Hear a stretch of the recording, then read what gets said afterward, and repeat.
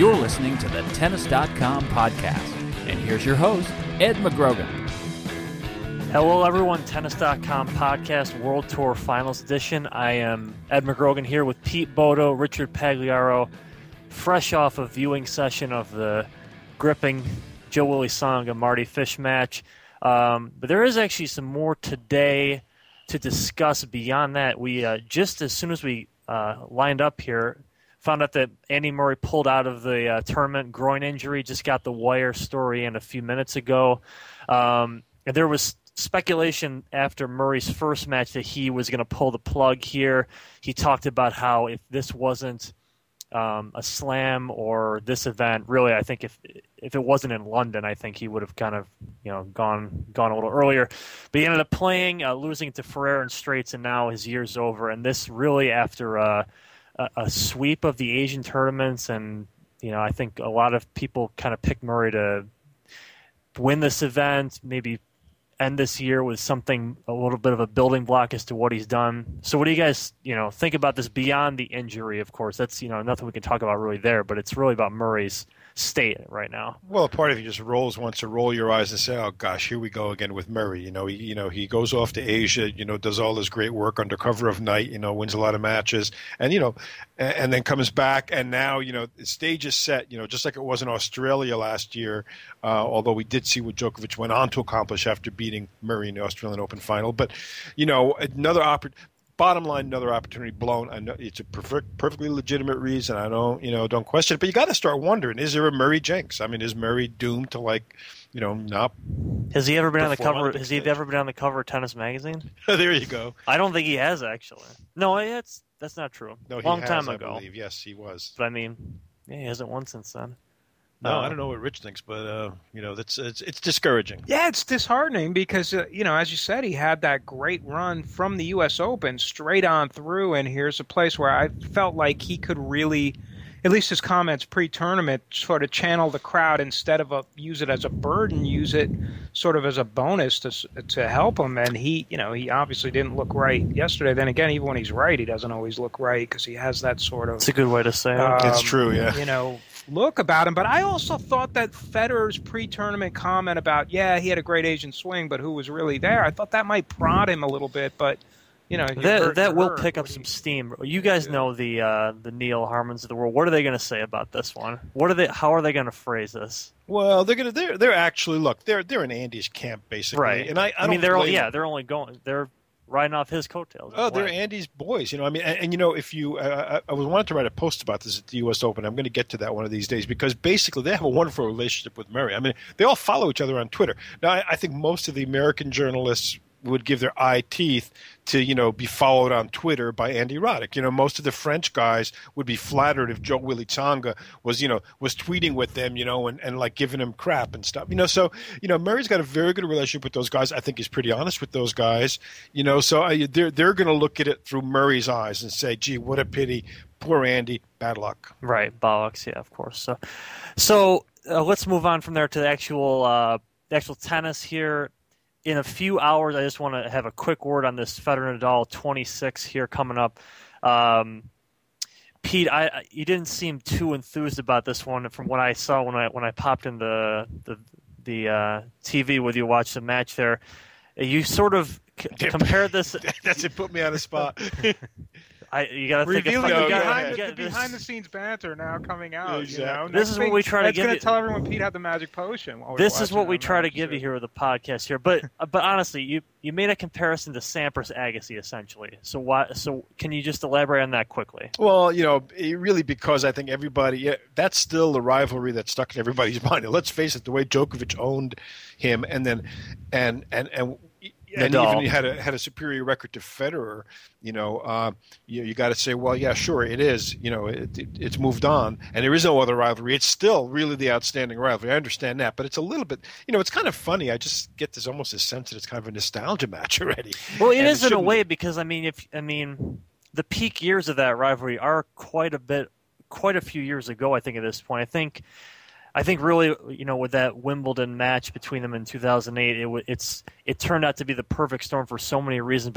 But of the drama that built into that match. But it's really just the match that kind of stamped where this, rivalry won and everything. What do you just a quick thing? What do you think's going to happen today? I think if Federer plays the way he's been playing, I think I give him the edge. I will say that I understand what Pete's saying, but I think at this stage in the rivalry, if they're going to play, I'd rather see him play indoors than almost anywhere else, because I do think that helps Federer as far as you don't want to see him play at Roland Garros. No, I just think it's a more interesting match because it brings out a little bit of his aggression and coming forward a little bit more, because the bounce is lower, the court's a little bit quicker, and I think for those reasons it's been more entertaining for me as a spectator anyway when they're indoors. I think it's nicely teed up for Federer. I feel kind of bad for Nadal in a sense because the guy's had a tough year. He got real beat up by Djokovic. You can tell he's hurting. I mean, the other day, he had a big tummy ache or something, and he didn't. He said he was barely lucky to survive. That's becoming a bit of a narrative with Nadal that I'm not all that happy about. Is it? It's always like he's at death's door, whether it's a stomach ache or his injury or something else, or exhaustion from playing on a tour. I mean, he wins his matches, but his record is almost as good as ever. But there's quite a bit of I almost couldn't make this, I almost couldn't do it, and I don't know if that's really a good thing. But this really teed up for Federer pretty well here. I think his fast court game is great. He's got 12 straight wins coming in. He's feeling confident, and he's got Nadal on the surface he'd like to have him on. Right. In the narrative, having said all that, though, remember we were all pumped up for when they played in Miami, and look what happened there. He took it to him, and that wasn't even competitive at points. So, I'm interested to see, and he tends to get stronger, Nadal. I like Nadal on that Miami surface, though. Yeah, Federer. Yeah, it's true. He's had a also good the history conditions, it's a heavier conditions there. But I definitely give Federer the edge today. But Nadal has a way of working his way into events. Thinking of the other main player, Djokovic, that we haven't talked upon. He's going to benefit from this Murray pullout here. Pretty significantly. His group contains Berdych and Ferrer. Tipsarevic is going to slide in for Murray here. And Djokovic yesterday goes on, saves a match point to beat Berdych. I don't know I think the expectations for Djokovic coming to this event were pretty slim, pretty tepid, I think, all around, considering he was, recently beaten by Nishikori, had almost all of his latest losses have been, I think most people would agree, injury impacted in some way. Djokovic, I guess, what do you want to make of what he can he still gain anything out of this year? And does he have to, what is he looking at going forward with this new Murray-less group here? You guys, I think, have watched Djokovic a little bit play, and I was sort of surprised to see him get out of that Berdych match with the win. Actually, I know Arias, like you said, had really kind of he nailed it. He had the ace in the sleeve every time, and he kept saying throughout that match, "There's no way Djokovic is going to lose this end," even though it looks pretty dire from it sometimes. No, much to his credit. I think Jimmy was absolutely right. He's a terrific commentator, by the way. I think outstanding. I'd love to see him get more work on bigger occasions. I don't know. Look, I think Djokovic needs to win this thing. If Djokovic doesn't win this thing, especially now with his wingman Tipsarevic in there instead of Murray, people are going to go into next year saying, you know what, the guy had an unbelievable run, but he ran out of steam and he broke down. And all this stuff about the diet and about the fitness and all this other stuff is going to a little bit, be downplayed and say, they're going to say, yeah, he shot his wad and now he needs some rest. He's not going to get that much rest because it's a short off season. And let's see what he can back up given how much he's got to defend next year. He's going to be in a tough position next year. I mean, he's had a wonderful year. I mean, obviously, it doesn't need saying, but I think you kind of wish he would have been able to sustain it like those other guys did when they had those great seasons. But at the end of after the U.S. Open, his year's been a mess, basically, mostly for injury reasons. I know that, but still, that counts. That's going to help, shape the way other people see him and the way he sees himself. His serve was, really pretty dodgy against Berdych there. It certainly wasn't a real useful weapon and tool. It was almost like it was going back a little bit. Like Nadal, after his big serving year at the U.S. Open, wins him the U.S. Open, never served better in his life. Then the next thing you know, this year, meaning in 2011, that serve has gone away again. So I don't know. There are a lot of questions if Djokovic doesn't win this. On the other hand, if he does manage to win it, maybe he wipes out some of these questions. Right, exactly.